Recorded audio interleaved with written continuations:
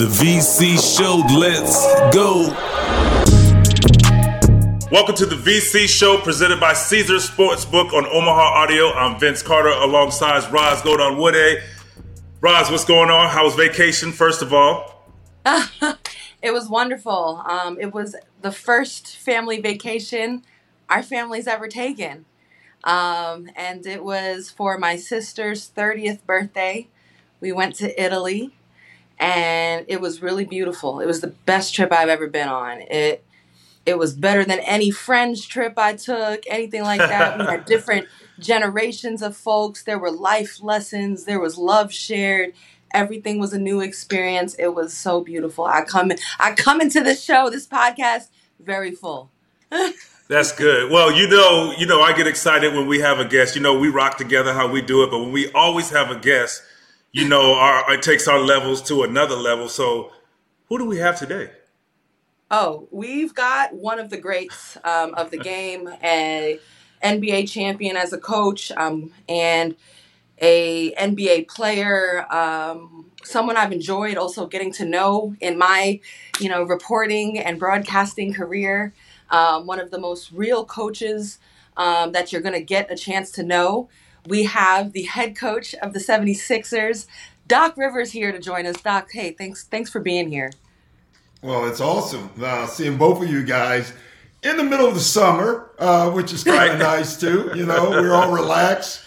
Right. Haven't lost a game in a while. Haven't won a game either. So, no, it's really good seeing both of you guys. I'm obviously, Vince, you know how I feel about you, man. Yes. Hated you more than I like you because you just did some bad things to my teams at times, and I didn't like that. Man, Roz, I love you. You've been great. So. Oh, I'm gonna say this, Doc. We definitely go back. Obviously, you know your family very well, your kids, but we go back further than that. And I don't know if you remember. And I'm gonna go to 1980, 81. Think about it. Okay, freshman year of college, right? Yeah. Roz, you don't know. You know this, Roz. He played with my uncle at Marquette. Oh. So as a 4-year-old. I was going up to Marquette from Florida to watch Doc Rivers play as a freshman, and my uncle was a senior that year. So I was rolling up there in the cold watching them play. So I've known Doc, and my mom has always followed, obviously, Doc and all who played at Marquette at the time and who moved on to professionally. So it was pretty cool now, full circle, to become a player, know his kids, play against them, obviously, all these things. So, yeah, every time I see Doc or I talk about Doc or my mom sees him, we always talk about as a 4-year-old. In 1980, I was a little kid running around in the practices with Doc in the group, just being around. So it's just pretty cool to kind of be here now. And let me just say this. His cousin was a heck of a player. Oliver Lee, oh my gosh, could he play. My uncle could play, man. Yeah, he told me about it. Yeah, I'm sure he did. One of the things I really like in this show is when we talk to the guests, is hearing how they know Vince, how they reflect on knowing of him in their life. How has that been for you, Doc? You know what's cool? And I told Vince this is a funny story. Vince has already been in the NBA, maybe almost towards the end of his career. Mm-hmm. And I go and watch, and I've met Vince many times. We'd talk, but I don't think people understand when you don't coach a player or play with them, you really don't get a chance to really get to know a player from a coaching perspective or getting to know him. But I went to watch my daughter play volleyball. And I'm sitting in the gym in DeLand, right? And I'm just sitting there and I'm looking around and I see these banners. Men's high school volleyball champion, year after year after year. And I'm like, wow, I didn't even know they had a men's program in Florida for volleyball. And this older black guy was sitting next to me, and I asked him, I said, what's this about? He said, you don't know, brother? And I said, no. He's like, this is Vince Carter. Vince Carter was the greatest volleyball player to ever play in Florida. He actually said, and Vince, I don't know this, he said, when you played, the gym was packed. It was like a full house. I mean, and you just kill people. and the funny thing about it, how it started, Daytona's, like you said, we're known for races and spring breaks. and football, particularly at the time. And I walked into my gym, my high school gym one day. Obviously, as a basketball player, you guys know this. You hear the ball bouncing or something, you got to see what's going on. Well, it was volleyball tryouts, starting. So I told the guys, I was like, they were like, I bet you want to try. I was like, I'll try out, whatever. I ended up making the team, playing on the team, playing for 4 years. And I got won player of the year my junior year in volleyball and all of that. So, yeah, volleyball, just helped me outside. Everybody was like, oh, you're leaping. How did that become? It was because of volleyball. Can you imagine playing against Vince Carter in volleyball? Could you imagine playing against Vince Carter in volleyball? That would be so. I'd be like, no. If I'm the other team, I was like, no, not today. I quit. I'm not playing. You were probably spiking everything. Man, I was an outside left hitter is where I started, but I started learning how to be a better passer. I really put time into it to be a very good player, and that's obviously reaped the benefits as the player of the year. But man, I was just learning how to hit from all parts of the floor, front row, back row, whatever. And I enjoyed it. So I watch it, and obviously now having a daughter as well in volleyball, so it's just like once again full circle. Doc, every time I do a show with Vince, we hear about some other level or layer of his past life. He was in the band. He's made rap music. He plays the drums. He was on the volleyball team. Vince, you were busy, bro. I just played basketball. But that's what I was going to say. So, and all of them overlapped each other. Band, volleyball, and basketball all overlapped each other. So football season, volleyball, and I was kind of taking time for all of them. And of course, basketball was the final, so I put the most focus. Luckily, it was the last of the three. But yeah, I was busy, man. Yeah, but I made it work. The right choice.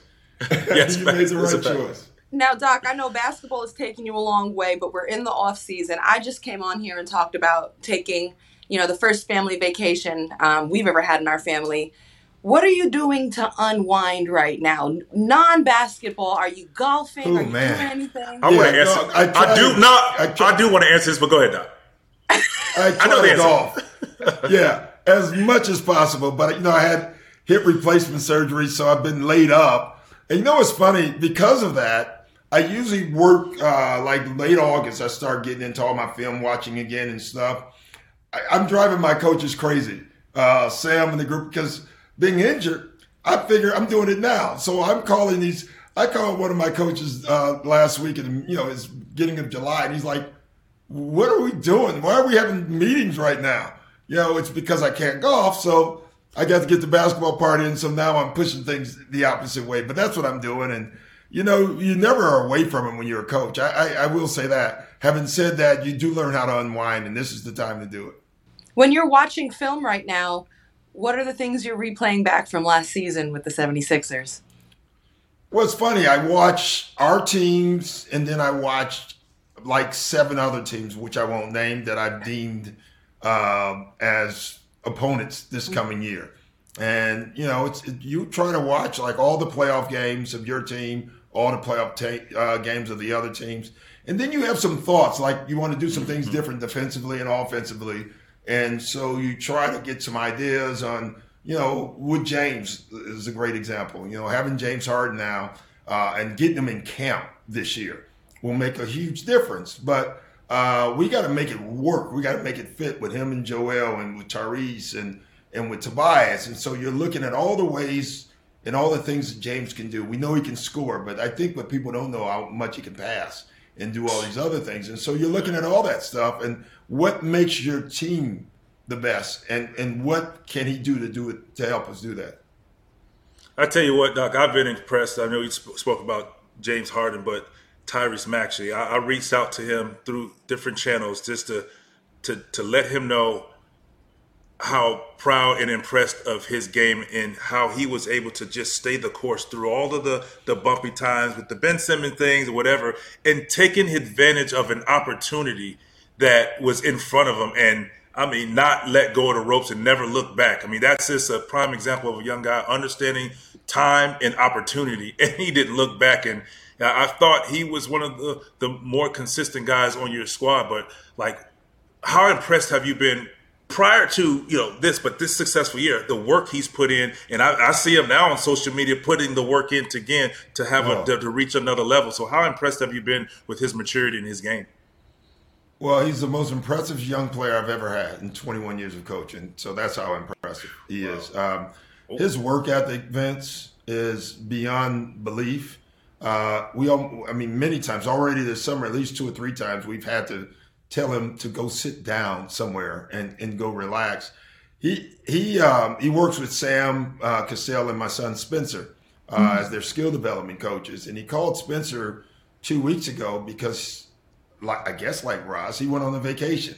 The difference, Ross, is this is the first vacation he'd ever been on in his life. Is what he told us, and I was like, "Wait, what?" He said, "No, I've never been on vacation." And he asked Spencer, "What do you do on vacation?" I love it. True question. Like, what do you do on vacation? And Spence was like, "You relax." And he's like, "For how long? For how many days?" I mean, we're going for a week. I can't relax for a week. But that's him. That really is him. And last week he's back now in LA working out. And first thing he said is, "Vacation's too long, coach. Can't do it that long." And I'm thinking, man, I love this guy every day, every time he talks. But, Vince, is one thing I'll say about Tyrese also is his rookie year was up and down. You saw him. He struggled a lot, struggled with his shot. But you've been in the gym before with guys that never miss, but then didn't make shots in the game. And some of those guys, you're like, he'll get it. And he was one, I said it all year, like, this guy can shoot. I actually said it to the media a couple of times, and people are like, what is he? The guy shoots 20% from the three. And I'm like, no, the guy doesn't make 50 in a row and can't shoot. And you just knew eventually it would click on, and it really has. Is it time now to say, is there a big 3 officially right now for the 76ers? Can Tyrese be counted on in that way? Well, someone better. I know that. Either Tyrese or Tobias or, I don't know, Roz. I don't really care about the big 3, big 4, that all thing. It's just for me, and Vince, you know this, with a team, it's just got to work. You got to make it fit. You got to try as a coach to allow each guy to be great, but give room for the other guy to be great. It's funny, with the passing of Bill Russell, it's been talked about it, the way he talked about team. And that's one of the things that sticks with me that he told me. He always would tell me when I was in Boston, if each guy can't be great, or if only one guy gets to be great, then you'll never win. Yeah. Like, you have to allow enough room for each other to be great as well. And that's, when you watch Golden State play, that's what Steph does. You can see it on the floor. Everybody has room to be great and to buy in and give themselves to the team. And so that's what I focus on more.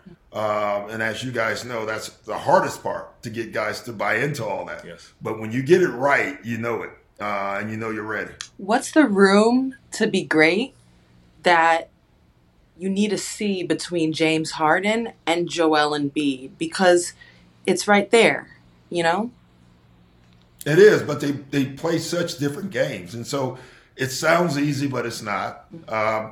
James is a guy that likes to bring the ball up and go into some ISOs. Joe was standing there on the post at the time, wanting the ball, or at the elbows.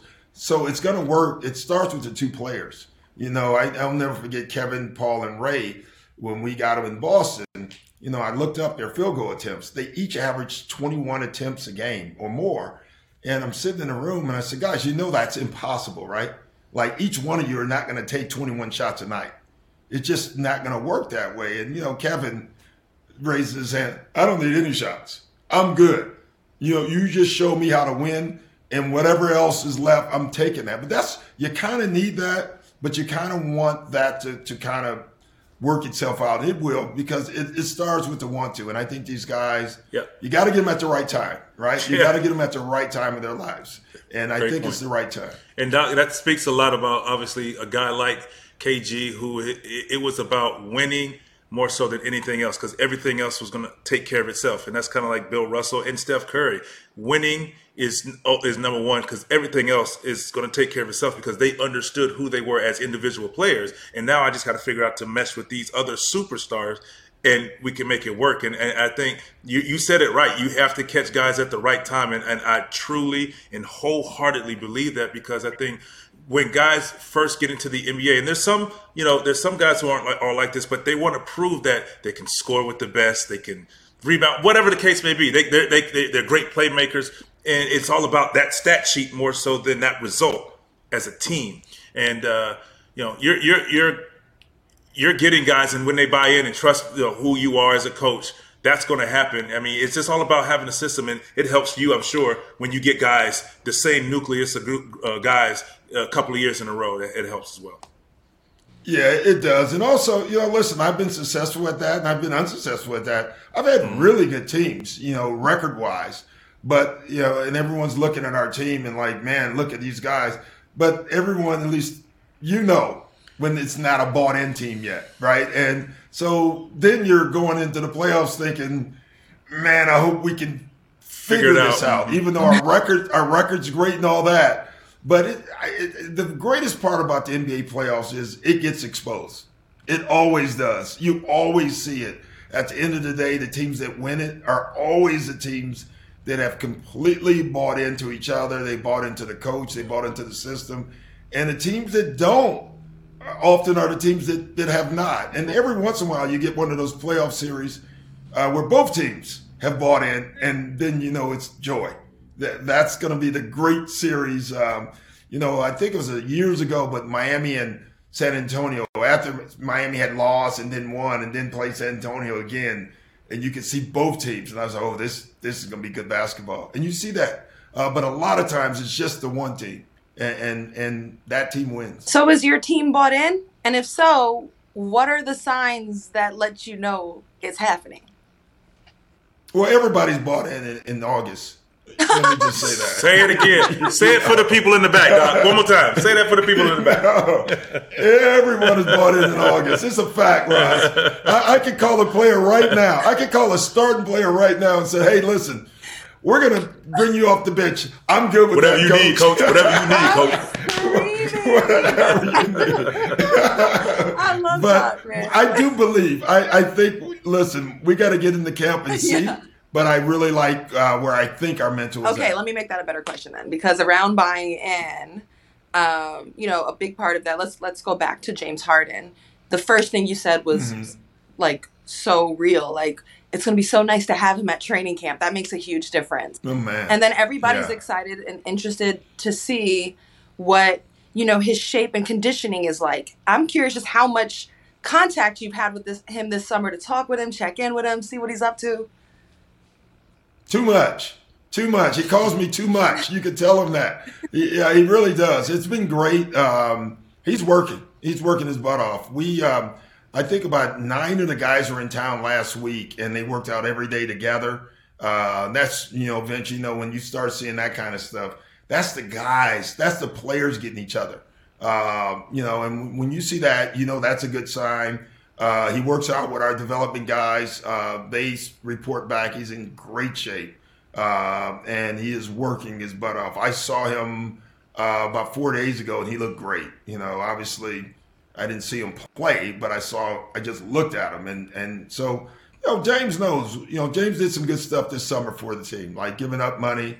It's I always laugh at that, and it's awesome, right? It's awesome that he did that. And fans always like, yeah, that's the great thing to do. Yet there's no businessman that would ever give up money for his own. I always laugh at that. Like, athletes are supposed to, but businessmen are not. I'm never, that thing's always. But James, in this case, I thought was the perfect thing to do. He knew he was in a tough, negotiating position himself from last year. He was honest about that. It's rare that you get the honesty that you get from him.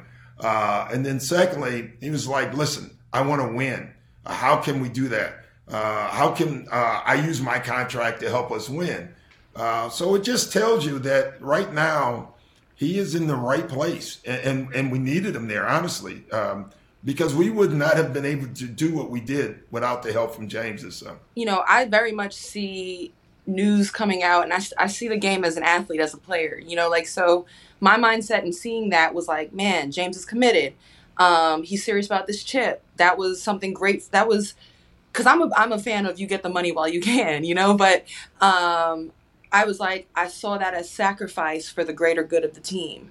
However, headlines that came out of that was, well, suspicion of tampering within the organization. Perhaps there was a handshake deal made before to allow such proceedings to happen. And naturally, the scene is so competitive that people start to get cynical like that. But as an organization, how do you handle probes like that around tampering for the 76ers?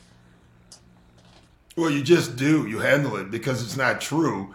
I mean, honestly, when James did this and said this, first of all, we didn't know what we were going to do with the money we were getting. And listen, James won too, because James could have opted into a 1-year deal. Instead, we gave him 3 years. And so both parties won in a lot of ways. And, listen, it worked out for us. It worked out for James.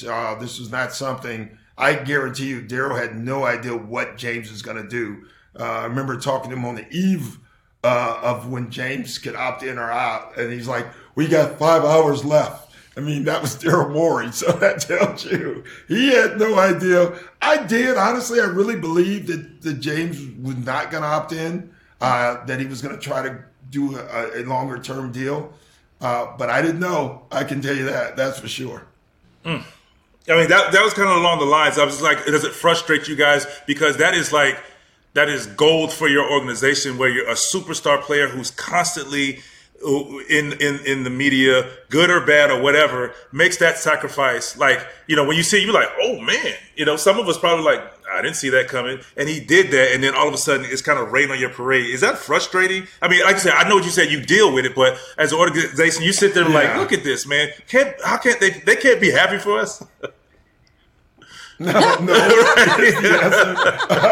because you have 29 competitors against you, and so there's no doubt that some team, especially probably the team that we took players from, they're like, this is not fair. How did they do that? How did they do that? Yeah, that's the way it works, and I get that. I've been on it. When I was with the Clippers, we ended up getting Kawhi, right? Yeah, the whole league was all over us, about it, and. So it's just the way it works, but this is a competition, bro. And not only getting PJ Tucker, I think one of the moves that people aren't looking at is DeAnthony Melton. I love the kid. I think he fits our DNA. And I was honest with our team and our organization after the season. Like, we wasn't good enough to beat Miami.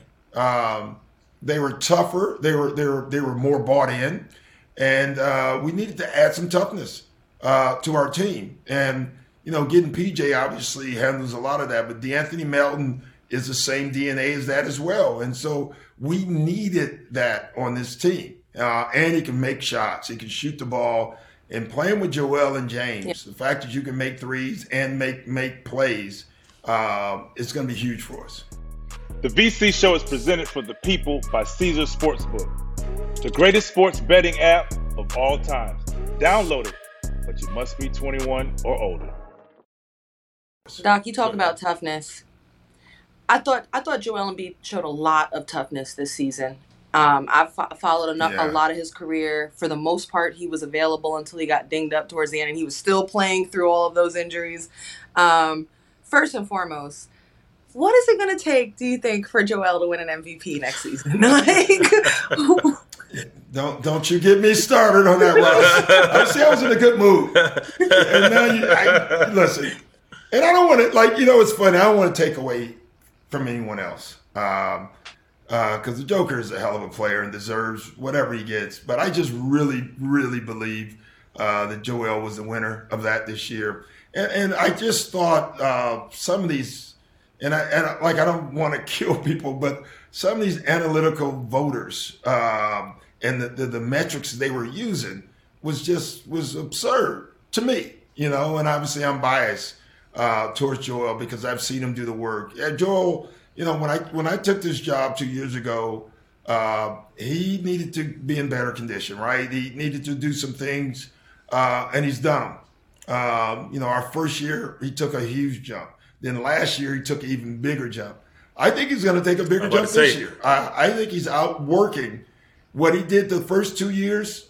I think this year he's actually outworking those years. And so that usually means work, usually means progress progress usually means results. And I think you're going to see an even better version of Joel Tell this you year. what, Doc Roz, if he has those results like he had last year, you can't deny it. Yeah. I mean, You can't deny it. Yeah, You can't he deny was.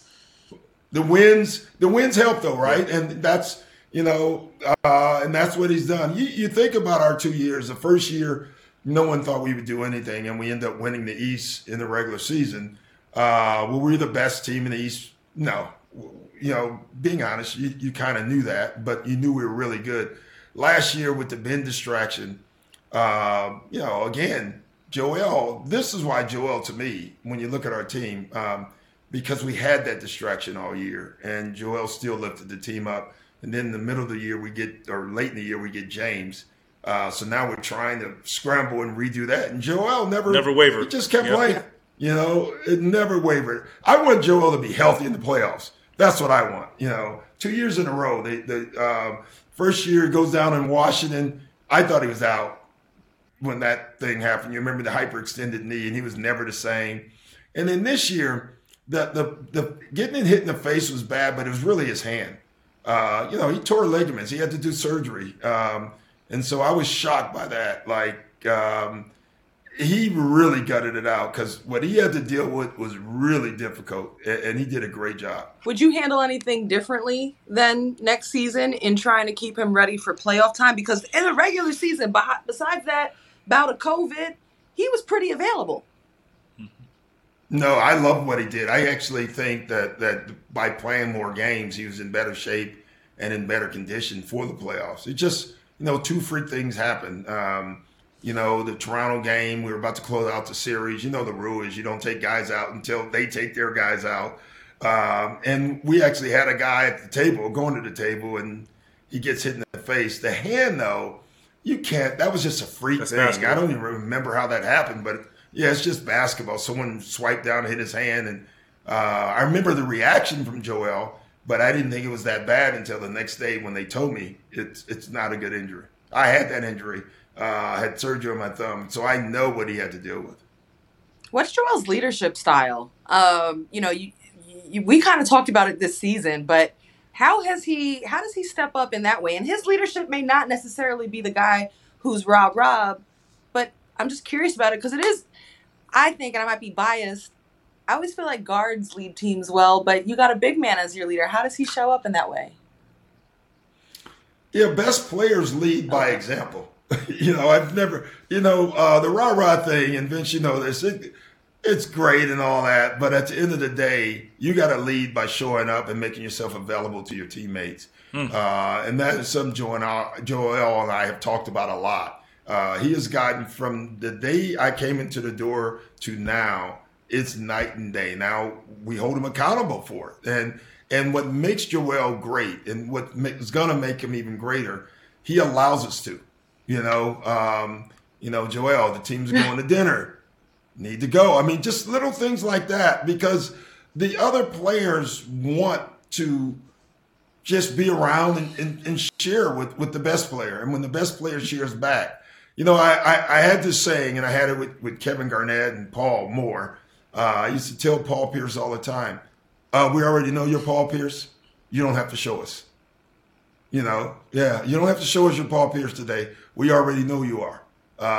What we want you to be is a Celtic today, and to fit in with us. And so Joel has done an absolutely wonderful job. You could tell it's a conscious thing for him to make sure he does that because he's, as crazy as it sounds, I'm a loner. Joel's a loner.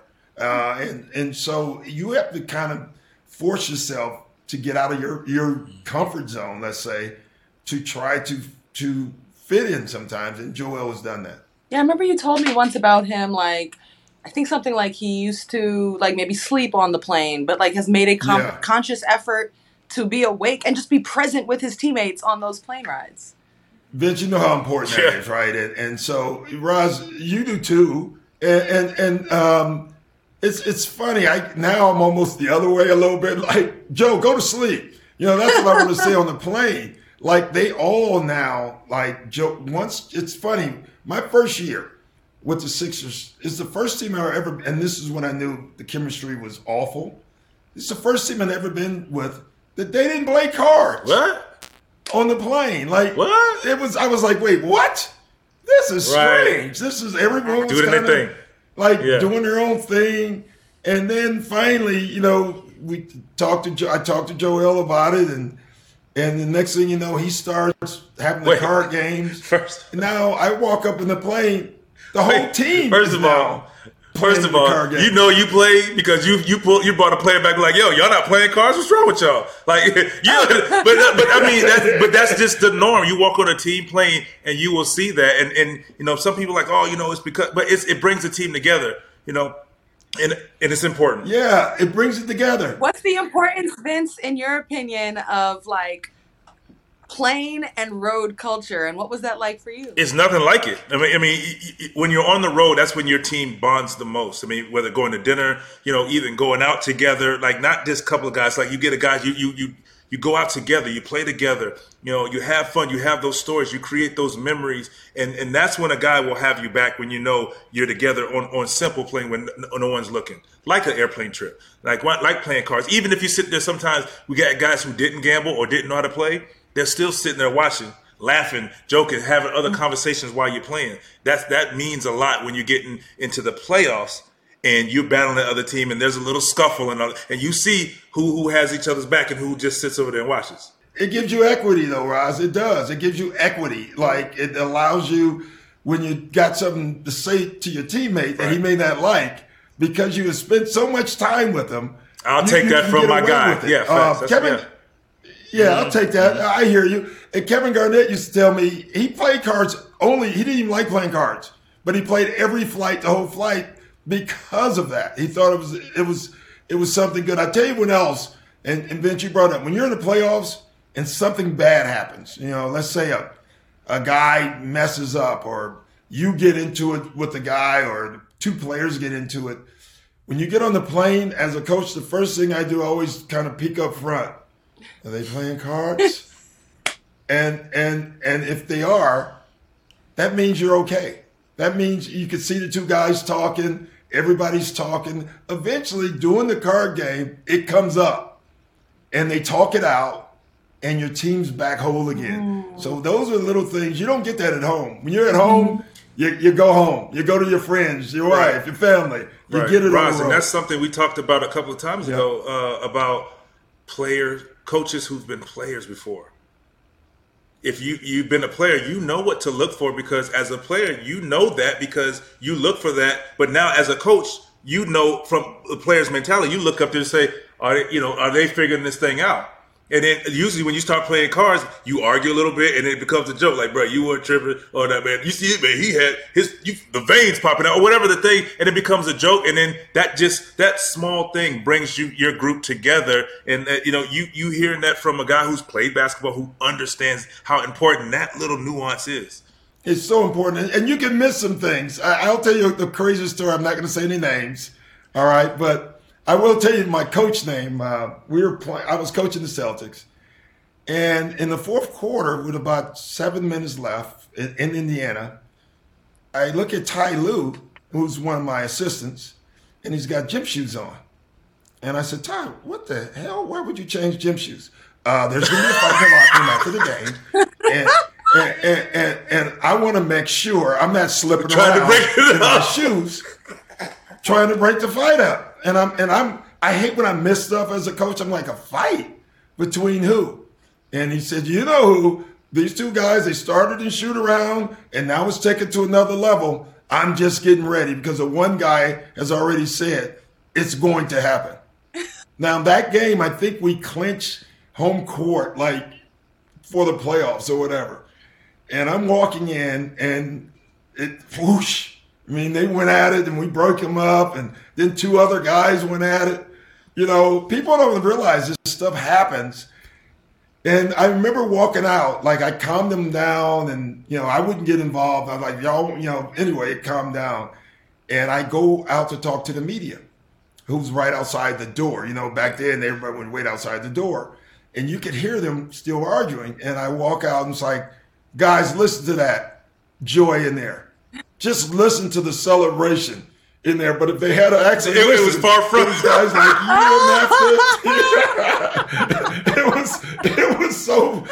it was like a joke amongst the players for like weeks because they saw the interview and they were laughing at what was actually happening. But even that stuff brings you together. That stuff you rarely get at home because then those guys had to get on the plane and you saw them playing cards and talking it all out. And that's this kind Families of stuff arguing. that happens. All right, people, we're brought to you by Caesars Sportsbook, the greatest sports betting app ever, and honestly, the only one you need. It's not just about the big bonuses and boosts and promos that you get. It's the fact that every time you bet, whether you win or lose, you're earning towards the types of perks only Caesars can offer. Free stays, concert tickets, bonuses, and more. That's because when you download the Caesars Sportsbook app, you become a Caesars Rewards member, and that means perks. Must be 21 or older to gamble. Gambling problem? Call or text 1-800-522-4700. Doc, what's the difference? I'm glad. And this is for Vince too, if you want to jump in. But like, I feel like for media and even for fans on the outside looking in, you remember when this season, I think Jimmy Butler and Coach Spo, there was a public moment on the court. Or if you think back a few years, hearing the arguing of Draymond Green in the locker room, or Draymond and Kevin Durant. And what's the difference between these like little skirmishes that get out to the public eye that you would label as, hey, that's part of it, that's healthy, and also when it's okay, you know, I should be concerned as a coach or as a player? Boy, I'll say it goes both ways. Most of the time, there are little skirmishes and guys squash them, but there are times where something is said that you're, as a coach, and even when I was a player, I was, I don't think this is going to go away. And usually when you say that, you're probably right. And those are the things can absolutely ruin your team. It may go away, but it takes some time. It may go away, but not forgotten. And that means it's going to come back, right, Vince? Like, that's when you know your team, like, everyone sees you're winning and everything's good, but you know there's a volcano that could really ruin your team at any moment. And that's what I mean by, like, the full buy-in. When you have a full buy-in, you don't have that. Like, even no matter what is said, it somehow worked out. When you don't have that full buy-in, those are the things that can ruin it. Hey, Doc, I got to ask you about that. So as a coach now and as a young coach, like handling these situations with players. So if you get the back and forth with a player now, it's easy to kind of be like, all right, go back and forth, say your piece and move on. But I know you as a player, as a feisty player. And so your first couple of years as a coach in going back and forth, is the response more of a challenge as a young player as it would be now? Because I know now you're like, nah, man, you young guys, whatever. But before, like young Doc, how did you handle those situations with players? Boy, it's growth, Vince, and everything is different. I'll tell you, like early on, early on, I was less patient with it at times, and I want to hit it like guys got to get together, and then you realize. I will say this generation is a little different, and they're more passive aggressive. You know, which I think makes it harder. You know, I thought I always laugh at when they say yesterday's player are better than today's player. No, they're not. I mean, it would be like saying, you know, I mean, once I retired, the league didn't get better. Of course it did. They got better because of Vince Carter. They got better because of Michael Jordan. So of course they're better players individually. But I will say, team-wise, the biggest difference to me that I see is the difference in how we talk to each other. If Dominique missed me, which he did a lot, I told him. I would tell him. And I was like, Nick, bro, listen, I'm wide the hell open. And Nick would say, I know. In Dominique fashion. The ball. You know, in Dominique fashion, but you just told each other. You know, like, here's a big thing. I lived in a generation of no cell phone. I played my whole career, Vince, up until my 9th year with no cell phone. Think about that. So when I got on the bus, you know what we were doing? We were talking to each other. We were laughing. there was nobody from the outside that can get in to tell you, man, you should have shot more, or you should have got the ball more, or what somebody on TV said. And so the best part of the teams were getting on the buses, especially as crazy as it sounds, not after the good games. The games where you got busted, you knew walking to the bus, They're gonna be this is gonna be a long bus ride. they're gonna kill me tonight. Michael, let's say Michael scored 50, which he did on me once, and I'm walking to the bus, I'm thinking about, all right. And you know what's funny, Vince? You're in a bad mood about it. You're like, because you're competitive, but you're getting on that bus thinking, man, and you can hear it. That doesn't happen today.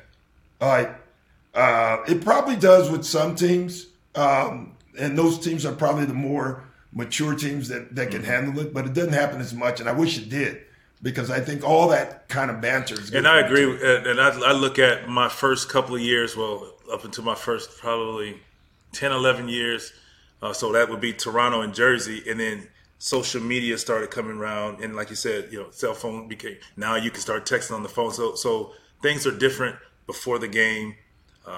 At halftime, more guys go to their phone more so, and social media plays such a huge role to the mental of young guys now, and can affect the difference in a half because of what someone said on the social media, which I always believe the biggest cure was you just don't turn the phone on. Like, you're still at work, go watch your film and fix the problem, and you worry about what's being said in your locker room. So that was where I struggled as an older guy. Oh, man. I struggle as a coach. I still do at times. You walk in and, early on when it first started, I'd walk in and guys would, put their phones up, like try to hide it. And I remember my coaches, especially like some of the old school coaches, even the young, I remember Sam Cassell, they got guys on the phone at halftime. And finally I just say, yeah, that's part of it. That's what we got to deal with, and then you could tell, like, a guy had struggled, or someone must have said something to a guy at halftime outside your locker room. Pat Riley used to call it the peripheral opponents. The peripheral opponents, when he coached, couldn't really get to the team until after the game. And now they can get to your team during the game and halftime of a game. And you have to deal with that. Guys have their own skill development guys that they'll talk to. And, the one thing about a skill development guy, his job has nothing to do with the team. The individual. He's just that guy. Mm-hmm. So the individual guy, so he's telling that individual guy, I think you got to get more shots up. Now, that doesn't mean that's good for the team. He's just doing his job, what's good for the guy. But that's terrible for our team. And that's the kind of stuff you do have to deal with now as coaches. It's funny, college coaches have these rules. No cell phones in the locker room. Well, that sounds great. But I'm coaching grown men that have their own kids. You can't tell them not to have a cell phone. I've been on teams that tried it. Nor would I. I've been on teams that tried it. And how did that go, Vince? How did that go? Explosion. Really? Explosion. Because like you said, it's just everybody has whatever. So, like, for me, the only time I was on my cell phone, make sure my family and my friends got their tickets and got in. After that, I'm good. I didn't look at it again, but that's what I was used to. I didn't grow up in the social media area. I didn't have a reason to look at my cell phone. The only time I would get a message if I got a phone call. We didn't get text messages until later on. And sometimes I would sit in the locker room after us playing a bad half and look around, and you see everybody like this. Everybody, you just see this rolling up, and it used to frustrate me. Or I'm talking about at halftime, and I'm like, so I was sometimes arbitrarily like, hey man, what we gonna do about this pick and roll here? What was that? What you say now? It used to frustrate me, so that was just the difference, and I had to learn that's just the way it is now, and how can you combat that? So sometimes when you see a guy frustrated, you get frustrated. I'm like, well, turn it off. That's how you turn them off. Turn it off. Yes, and then you don't have to worry about them to the end of the game. So it's just tough. I've seen the guy come in after a game once who was kind of happy, and then he grabbed his phone and was reading it and was so upset that he left without taking a shower, which is a cardinal rule you should never do, by the way. But it was because someone had told him, man, the guy on the broadcast thinks you're selfish or whatever, and now he's mad. It had nothing to do with the game, and it's from some dude that had an opinion. Translated what what Roz and Vince said in the broadcast. It's don't put this on me. It's what you have to deal with. This is not a funny question. It is what you deal with, and it's this part is not of a funny question. I'm dead serious. Have you ever done things to prepare yourself to better communicate with this younger generation of Gen Z and young millennials? Have you read any books about it? Like any studied things, like things like that? I've done therapy. I've met with I met with a guy the other day, a great connector of people, of young people, and he has books out. I love coaching, and I actually just love what I do, even if it wasn't coaching, like this communicating part. And so I don't, Chuck Daly, who I think was one of the greatest communicators of a coach, maybe of all time. I remember in his last year before he passed away, we were talking. I asked him, like, if you could do anything over again in your career, what would you do better? He said, communicate. I said, wait, Chuck, you were a good communicator. And he's like, that's the point. You can't enough. You can't make assumptions. You can't assume, well, he'll get it. He knows what I'm talking about. He knows how I feel. And you get that wrong sometimes, Raj. You say things. I'm still like, there's times I say, this is a different media now. The media that I used to have, it's the same group of guys. They were at all the practices. They kind of knew the team. You don't have that anymore. You'll make a comment now, and it may be the comment you may mean one thing, but someone else hears another thing, and now you have to deal with that. Ben Simmons, I use that as a great example. After we had just lost Game 7 at home, one of the reporters asked me, do you now think Ben Simmons is a championship point guard? And my answer was, guys, I'm not answering that question right now. That had nothing to do with me saying anything about Ben Simmons. I was saying, I'm not answering that question right now. Unfortunately, it was taken like I was saying I didn't know about Ben Simmons. I called Ben the next morning and explained it to him. That's not what I meant. But it was too late. And, we probably, you can't get do-overs. If I could do it over again, I would have said it differently, but the same way.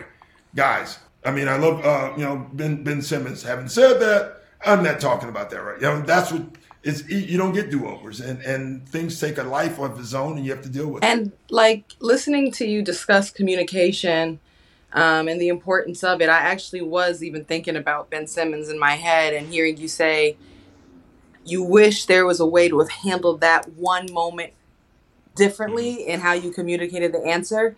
But even before that, usually when that happens, there's a buildup. Like, do you think before that, the wave and level of communication between you and Ben was where you wanted it to be? Oh, it was good. It was really good. You think about it, it was his best year of his career. Yeah. Ben had a great year that year until, unfortunately, the playoffs. And, then that one game happened. And, really the whole playoffs, you just didn't play great in the Atlanta series. And, we had a great season as a team, and Ben struggled in that series. So did a lot of us, by the way. It wasn't just Ben.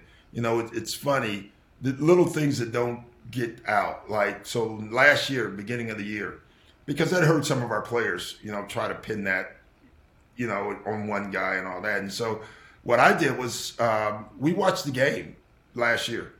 First thing we did of training camp, we watched the game and edited version. And I showed all the mistakes we made as a team. And at the end of it, it gave guys a whole new perspective about winning, broken plays, missed assignments, forget missed shots and stuff. That's human. That's basketball.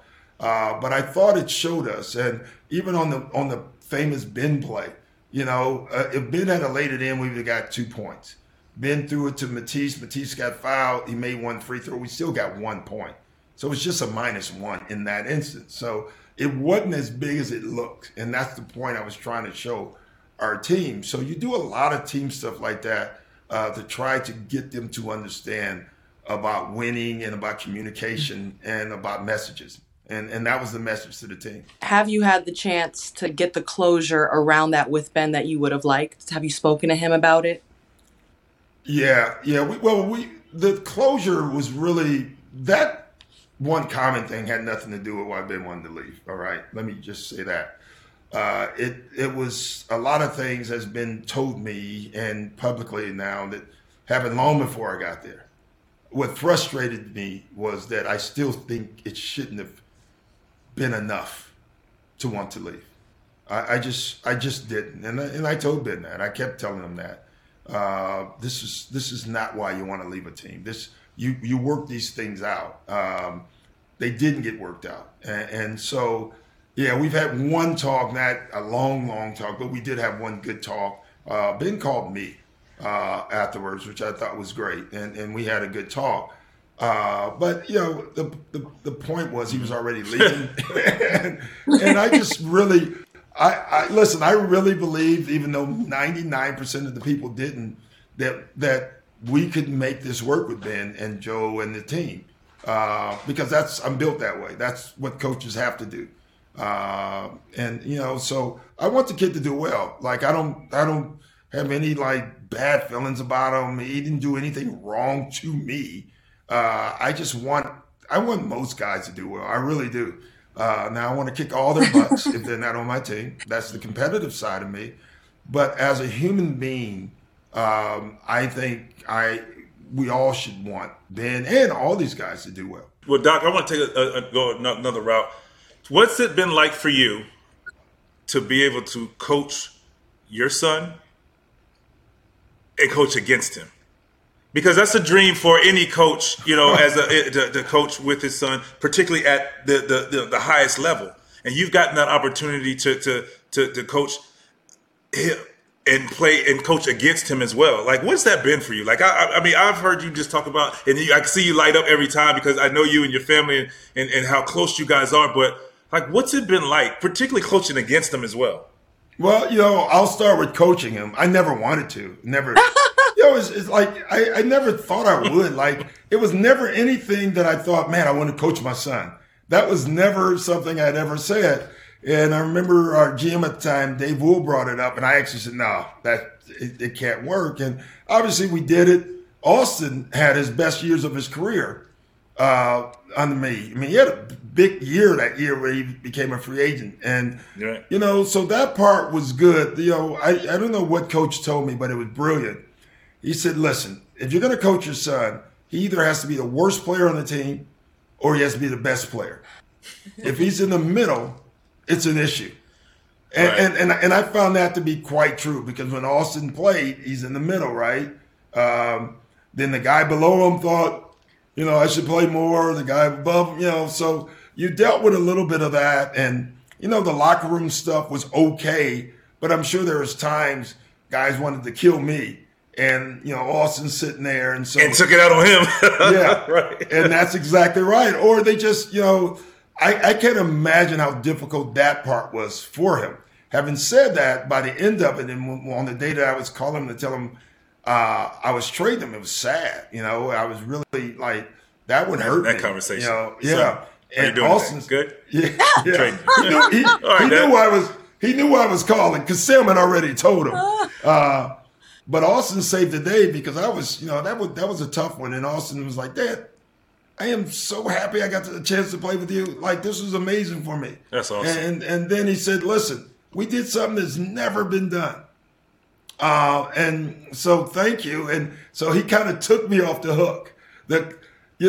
Coaching against him is interesting too because, he had one big game against us. And the competitive side of you is like, but then the father side, I know one time he made a great move, and in my mind I was like, "Man, that's sweet." I'm thinking that, but it was against me, so right. It's just not natural. I guess is the best way. But you think about it, I had to trade my son and my son-in-law so far in my coaching career. That's right. Yeah. And the funny thing about that parallel is just that I think you were playing them and you got ejected. And Austin was kind of the catalyst in trying to get you ejected. That was top 5, the greatest moment to see knowing you guys like I do. So that was the greatest moment of his life. Because the backstory that I told this was that night before we were at dinner. And I said, Austin, you're a hothead, man. You got to stop arguing with the ref so much. And he was like, me? What about you? I said, yeah, but Austin, I don't get a tech. You know, I know where to go and stop, but you keep going. I said, you're on the team with James Harden. You think they're going to give you a break? You just got to chill doing games. And the next day, he came in after the game. He's like, I was giddy with happiness. I could not believe this was happening. So he had a ball with that one. I'm glad he enjoyed it. That's good. By the way, when you trade your son is one thing. When you trade your son-in-law and your daughter gets involved, that's a whole different thing. I bet. Y'all do. I bet you got that phone call right after. Do y'all? Oh my goodness! I didn't get a cooked meal for my daughter for weeks. It was unbelievable. That is so funny and cool at the same time. Yeah, absolutely. Well, Doc, we appreciate you. Thank You, man. We appreciate your time. I mean, you're legendary. I mean, you've been great, and you continue to do great things. And I hope you're able to get back on that golf course soon and do what you do. Because I know how big of a golfer you are. Doc, I love playing it and watching it. So, Doc, when we have games and we get that little 3 to 5 minutes with the coach before the game, and you're the best. You're just so captivating. Oh, I appreciate it. You are just wonderful to listen. Try to be honest as I can. Yeah, you really do. Is the key.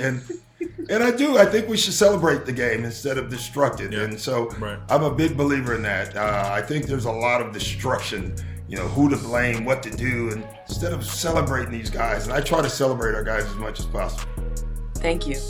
Once again, thank you, Doc. Appreciate it. Thank you, guys. Great seeing you guys.